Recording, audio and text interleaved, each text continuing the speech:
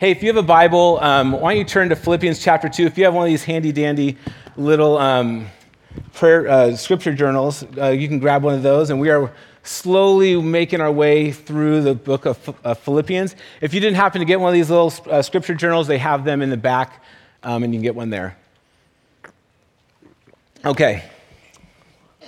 Well, when I was in college, this was in the early 90s, I was starting to really get excited about my faith. And there's different seasons, and people have different journeys, and people kind of fall in love with God in different kind of moments in their life. But for me, in college, my faith really started coming alive.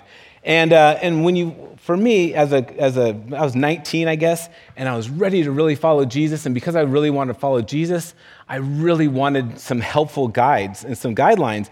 And if you're young in your faith, what's helpful is you start having some rules to follow. You get some good, nice rules, and then you're like, I am crushing this thing.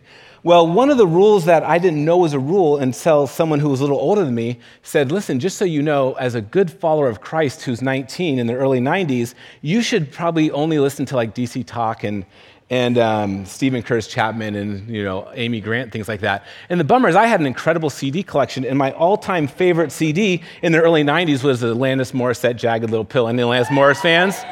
Oh, that angry 90s woman genre, oh my gosh, it is so good. Well, this is my favorite CD, and Pearl Jam was pretty good too, but I have like this inner feminine side, and I just like, Alanis, you're speaking my love language.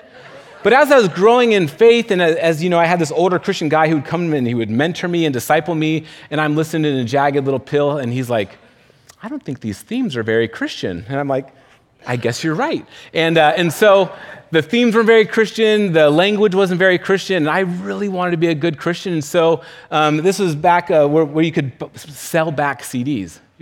So I took all my secular CDs, and Alanis Morissette was the hardest one. And I remember walking down to this little CD place, and I thought, can I use that money? Do I have to give that money to God too? And I was like having all like these wrestlings of trying to figure out how to be a good legalist, like good young Christians. And so I sold my CDs, and then my mentor, like 6 months later, broke my heart, so I bought it again. And I think over my college career, I for sure I bought and sold Alanis Morissette's Jagged Little Pill like 3 or 4 times.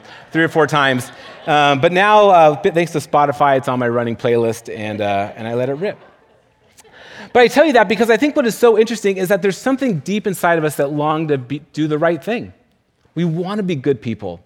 And as we grow in our walk with God, we want to do the things that God wants us to do. And so we begin to learn what those things are. And there's this great graph. It's called the Dunning-Kruger effect. And what it is, it's basically models a college freshman in humanities life journey.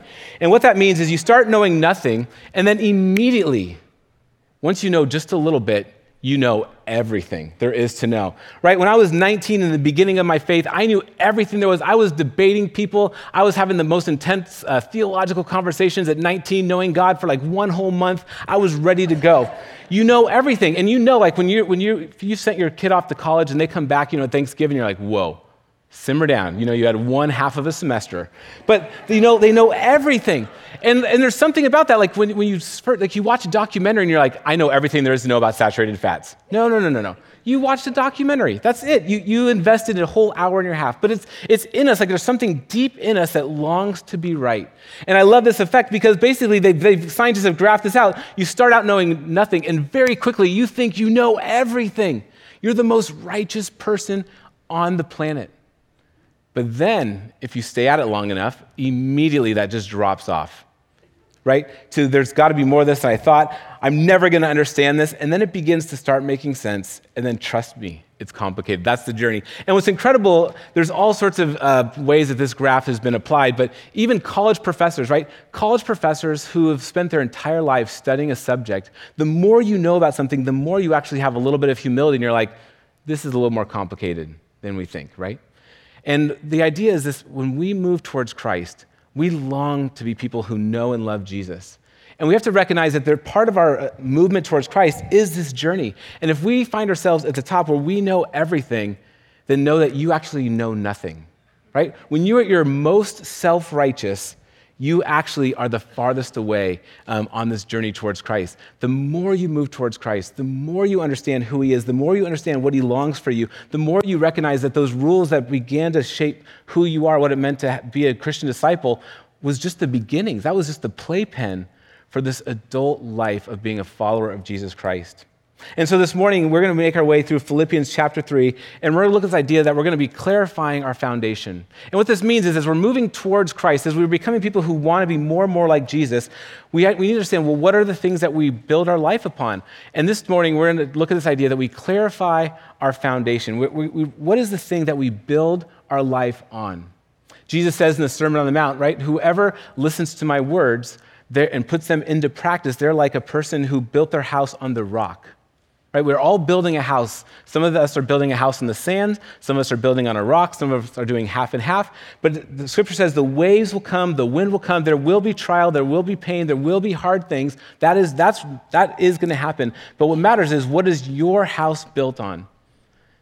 And Jesus says the person whose house is built on my teaching and puts them into practice, persons whose house is built on righteousness, being right before God and then living rightly, is going to have this incredible foundation. All right, so with all that being said, hop into your little scripture journals, and we're going to start in Philippians chapter 3 with, I'm not going to lie, a pretty offensive statement, but it's the Bible, so I don't know what we're going to do with that, but we're going to jump into it. Here we are, Philippians chapter 3. Paul begins, look out for those dogs. And I'm like, okay, there's got to be some more to this. I'm going to look at some commentaries, because obviously dogs was this kind-hearted Greek way of saying, hey, maybe there's some people there who aren't quite doing it right. Turns out, it's exactly what it means. Look out for those dogs, those dirt balls, the people who are like the vermin and trash. Like Paul always say, don't dehumanize, let's speak kindly to each other. And here Paul is pointing out to these people, which I'll tell you about in a second, look out for those dogs. Look out for the evildoers. Look out for those who mutilate the flesh. That's a great memory verse. It can apply to so many things. So it goes on to say, for we are the true circumcision, we who worship by the Spirit of God and the glory of Christ Jesus, and we put no confidence in the flesh. And Paul, and when you read other passages of Scripture, you realize Paul just is this nonstop fight. It's like, when you're kids, they just they're just needling you, and you just get so frustrated. Well, Paul, he experienced the grace of God. He was a rule follower, and he encountered God, and God set him free, and he realized that God and his Holy Spirit is welcome for all people from every background, from every kind of lifestyle, and there's this freedom that comes through the Holy Spirit.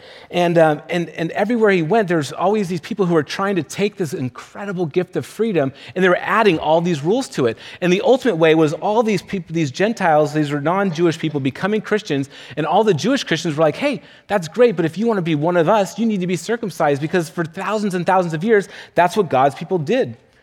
And for us, we think that's so stupid. Why would you do that? But if you imagine for thousands and thousands of years, that was the marker. And so these Gentile Christians who want to encounter this encounter with God were like, I guess we're being circumcised. And for Paul, he's like, that is an anathema. That is the exact opposite of what the gospel is. Because if we think us doing right is going to get us to heaven, then we miss it. So Paul says, look out for those dogs. And I love this because for me, I always imagine these street preachers. When I was in college, there was a guy doing confrontational evangelism. There's the guy with the big stand. They stand in front of people and they just scream. And you're like, dude, you're killing us, for those of us who are trying to figure out to know and love Jesus. But what's interesting is Paul says, look out for those people. And most of us in our posture, because we are the good people, we all know people to look out for. Right now, you had that aunt that was a little too hardcore, a little too fundamentalist. You're like, back off, aunt, right? It was our parents, or it was somebody, we have somebody in our life that was like, I get you're trying to love God, but you're doing it too wrong, and you're making us all look bad. And we all can immediately, we're wired to smell that in everybody else. Look out for those dogs. Look out for those evildoers who mutilate the flesh. So Paul's trying to say, listen, as we're going to move towards Christ, we're going to clarify our foundation, then the first thing you need to understand is those things that you're building your life on, those do not matter. In fact, if you think you're building your life on anything that you bring to the table, you have missed the mercy and grace of Jesus Christ, to the point where he in the Bible uses language that we would want none of our kids to use. But that was a different time, it was before we all got woke and stuff. But that back then, look out for those dogs. All right, so then he goes on and says this. So for the circumcision who worship by the Spirit of God and the glory of Jesus Christ and put no confidence in the flesh. Verse 4 says this, though I myself have reason for confidence in the flesh.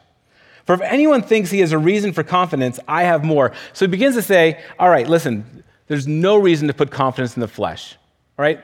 We are saved by the grace of God.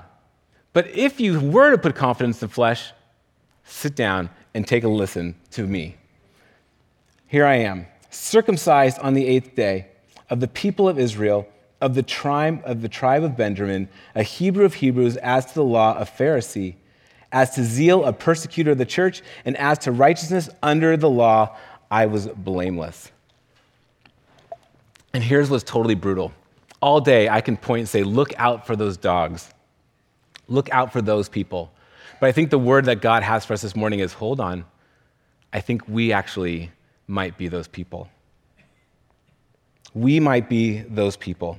Because the reality is that we all want to be right. We all want to be good people. We all find things that we have confidence in that may be different from other people, but they're the things that we root our life in. And here Paul says that we're circumcised, that he was circumcised. He was from Israel, from the tribe of Benjamin. He was a Hebrew, Pharisee. He was a persecutor of the church, and he's blameless. So listen to these categories, because think about it. We all have things like this that we put our confidence in. 1, he was circumcised. Maybe it's our gender.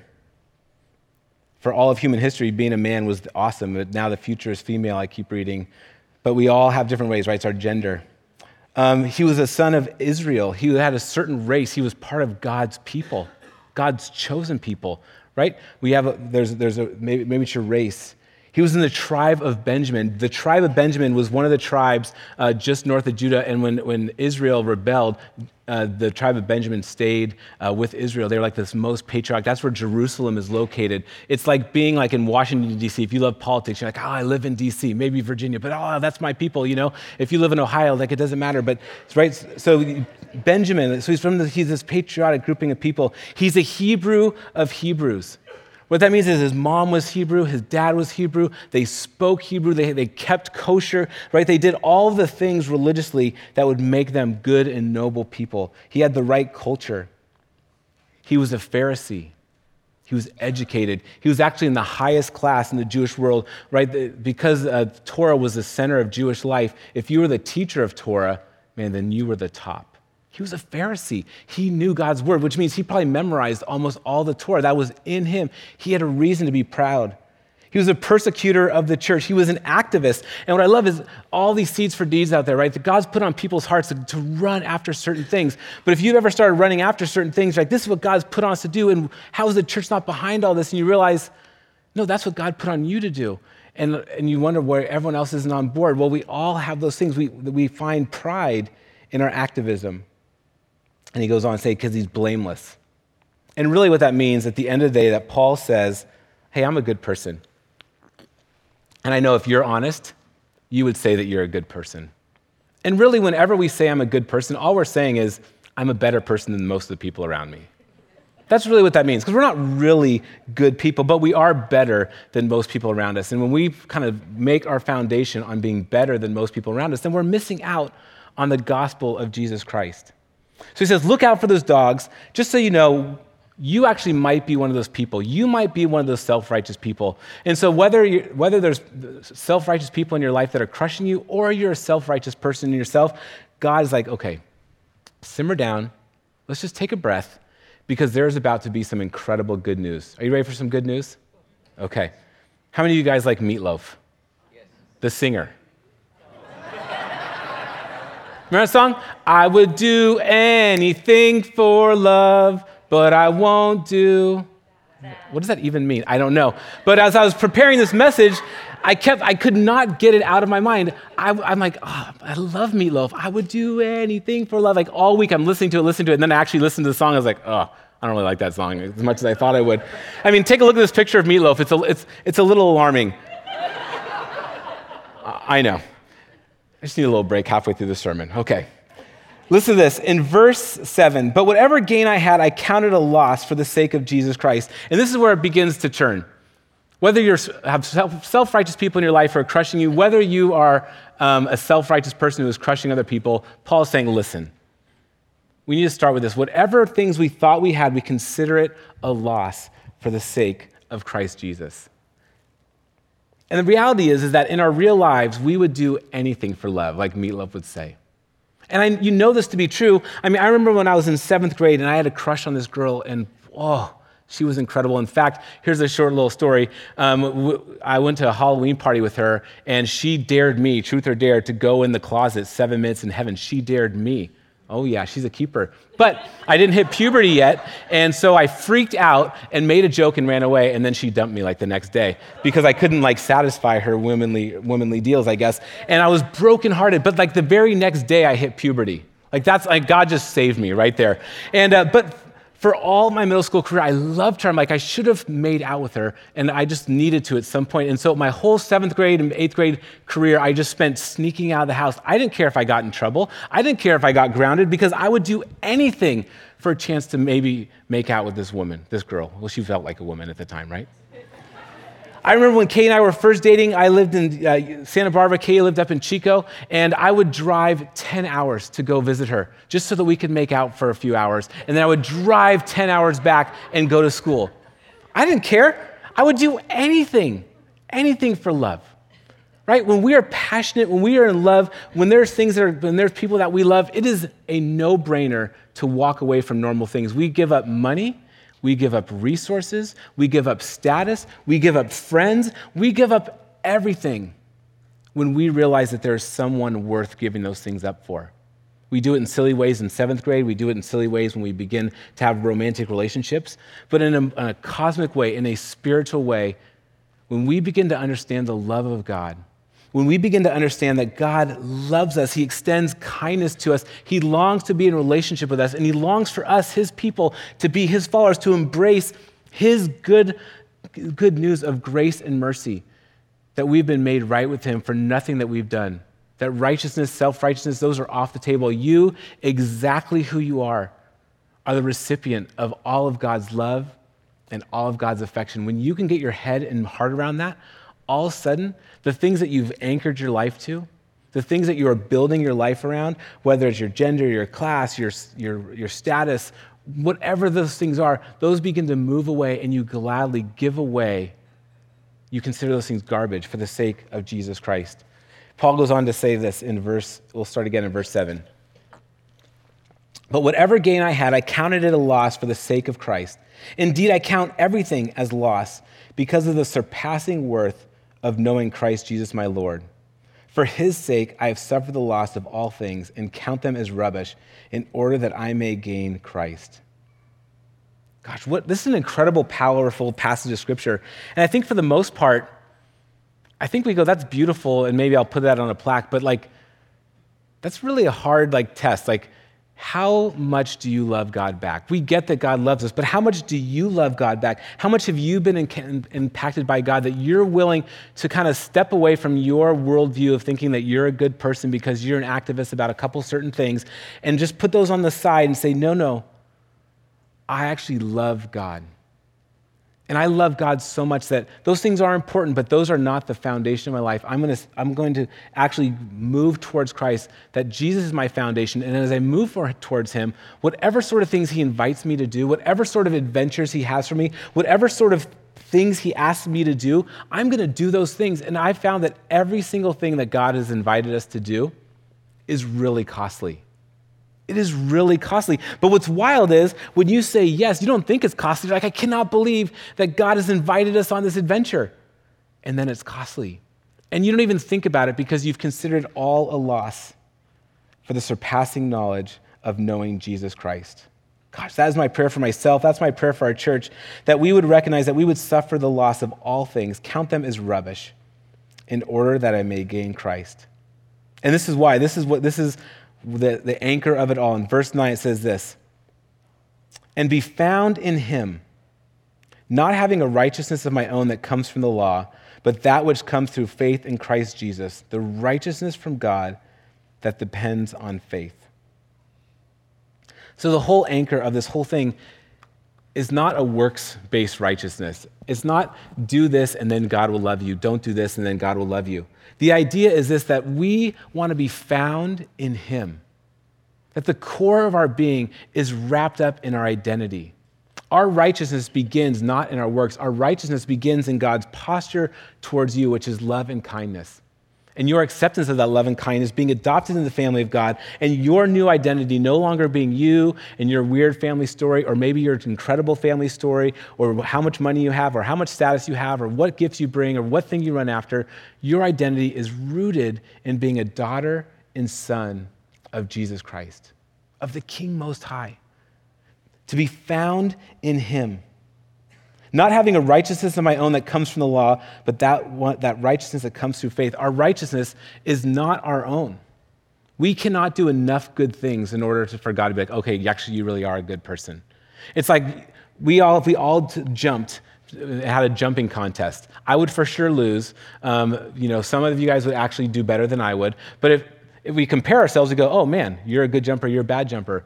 But if we have to jump from here to the moon, all of a sudden, we are not jumping very well, right? It is not a good deal at all. And so our righteousness is the same thing. There's nothing you can do that's going to earn God's favor. He's like, oh, okay, just kidding. You're doing great.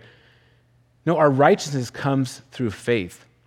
And because of our righteousness, now we actually get to have good standing with God. I don't know if you've ever been in a fight with someone, or I'm in a fight with my kids every now and then, more lately these days. And as we're having a fight, right, I love them. They know I love them. Like, the love thing, that's not up for question. But there's like a little tension, right? There's a little awkwardness. There's a little like, what are we doing here? Well, righteousness means that awkwardness is gone. There's nothing that you need to be ashamed of as you encounter God. All of your sin, all of your shame, all of your weird stuff in your head, all of your garbage has been wiped clean. Jesus, you are free.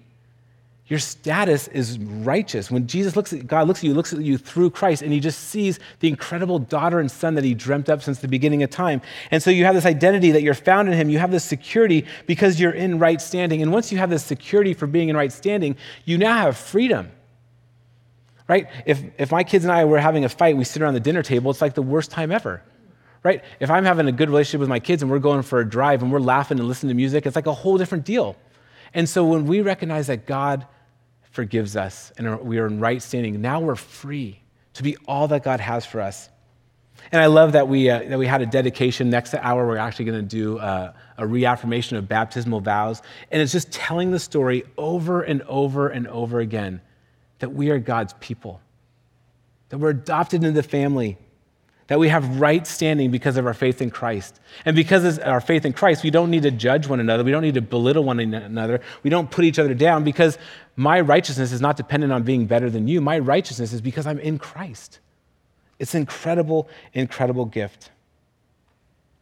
And because of that, we can then give more and more of our heart.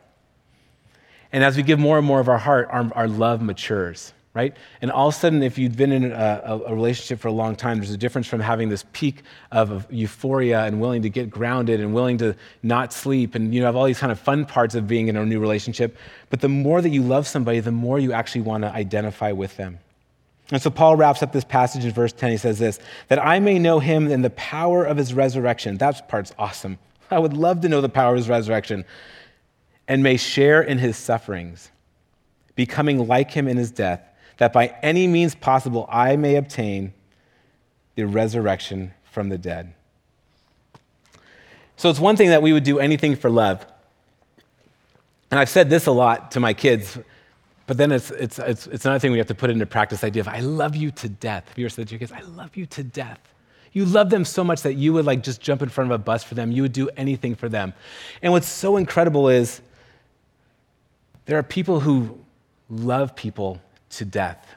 This picture is this beautiful story of these moms who have kids who are undergoing cancer treatment. And as a support group, all these moms wanted to identify with their kids and go, listen, we are in it with you. There's a couple pictures of dads, but look at Oak. He just buzzed his hair. As a guy, it's not a big deal. We just buzz our hair. But for a woman who your hair is your glory, and these moms are like, listen, our hair is our glory. We spend so much money to dye it and make sure it looks so beautiful and that we have forever youth. But for the sake of our kids, nothing wrong with that. I'm down.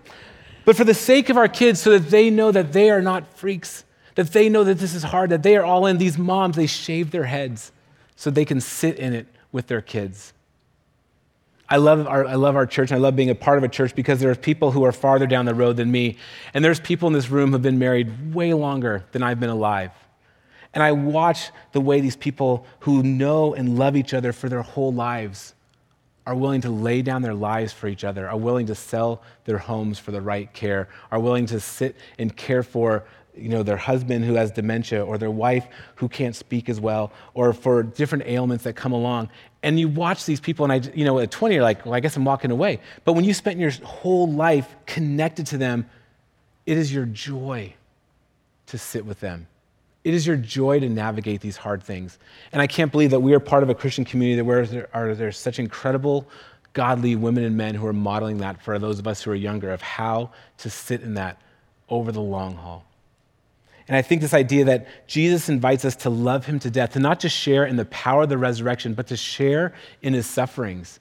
In sharing in his sufferings, you think there's no way, but the more that you love Jesus, the more that your maturity grows, the more that your depth grows, you want to do the things that Jesus wants you to do. You want to carry the weight that Jesus carries. When Jesus' heart breaks, when Jesus' heart is just all torn up, and when he is mourning and grieving, you, because you love Jesus, you're like, I want to get in that spot, and I want my heart to break. I want to grieve those things. I want to do the hard things. I want to give up my life, my resources, my space, my comfort, so that for the sake of Christ, I can join in his power and his resurrection. And that is what this mature, graduate level spirituality that God is inviting us to. And what I love is moving towards Christ, whether you're brand new in your faith, whether you're like at this tiny little beginning, like exploring, what does it mean to know, love Jesus? Or you're at this euphoric time where you're selling all your Lance Morissette CDs, or you're at the end and you're like, I'm going to give it all away so that I can be connected to Christ. Gosh, how fun that we get to share life doing all that. And we don't get to sit and judge one another and go, you're not as far as me, and you're not as far as me, and you're not as far as me, because we're not good people. Right? Our righteousness is because of what Christ did. And we get to encourage each other to embrace that righteousness. We come to church to remind ourselves of that righteousness. And we spur each other on to know and love him. So here's the last thing for you to think about. How in the world do we develop this foundation?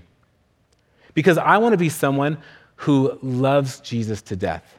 I like the fun part of loving Jesus, but I want to grow, and I want to be a mature, godly man who will love him to death, who will give up gladly all of my comfort, all of my status, all my resources, whatever Jesus puts in front of me, I will gladly do it. And I'm not there yet, but I want to be that person.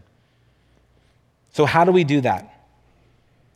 I love that God wired us to be in relationship, because we've all had friendships. We've all been in romantic relationships, or at least tried really hard to be in them here and there.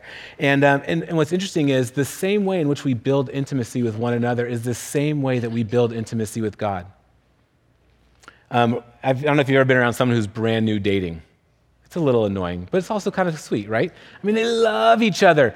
They don't sleep. They're on the phone. They're taking pictures. They spend all their waking time together. All they do is listen. They go, I just love listening to your story. I just love listening. I just love listening. I'm like, oh, wow. The bummer is being around people who are brand new in love around you and your wife when you're not so much in love like that. I'm like, see, that's a pretty great date. Oh, see how much they listen? So, we sharpen each other. But what's interesting is those things that we do at the beginning, they work because we are single-minded in our affection, in our attention. We do the things that build our hearts towards one another, right? We do the fun dates. We listen. We spend time. We give of our heart. We give of our affection. And real life is a little bit harder because our hearts get dinged and they get hurt and we get callous and all those things that go along. But Jesus changes us. He molds us. He's giving us this new heart. And God is inviting all of us to take advantage of his righteousness so that we can move towards intimacy with him.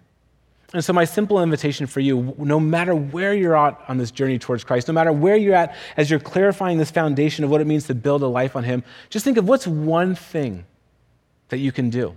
What's one thing that you can do to posture your heart so that you can love Jesus back more and more? Right? Try that in your real life. Think of someone that you're estranged to. Think of your kids or your spouse or your friend.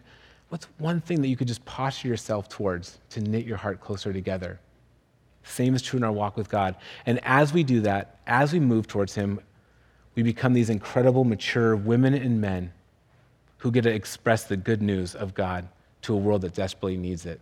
All these seeds for deeds, which I really hope when you leave here, there's this great little brochure that tells you all about the seeds for deeds that have happened. And you know what? The truth is, this is totally missing because your seed for deed is not in here yet. God is inviting you to be a part of his kingdom. God is inviting you to tap into his power, into his suffering, to be his people. And we need each other to continue to spur us on towards love and good deeds. So make sure you check those things out as you lead from here. Okay, I'm kind of spinning around, so let's wrap this thing up. Let me pray for us, and then we will be all done this morning. Heavenly Father and our gracious God, I'm so thankful that you are so loving, that you're so long-suffering, that you see the whole game. You see our whole 85 years, and you just enjoy the process of all the ups and downs and circles and crashes and burns and skyrockets, and you just find such joy in that process. Just like watching a little kid learn how to walk, you enjoy us learning what it means to find freedom in you. So I pray, God, that we would be people that would long to be righteous, not self-righteous, not good people, but people who have taken full advantage of our right standing in you through your Son, Jesus, and his death on the cross. That we would be free. That we would be so in love with you that we would love you to death. So grow our spiritual muscles. Put some hard things in front of us, God, so that we can share not just in the power of your resurrection, but in the sufferings as well. And we do all of this for your glory. And all of God's kids said, amen and amen.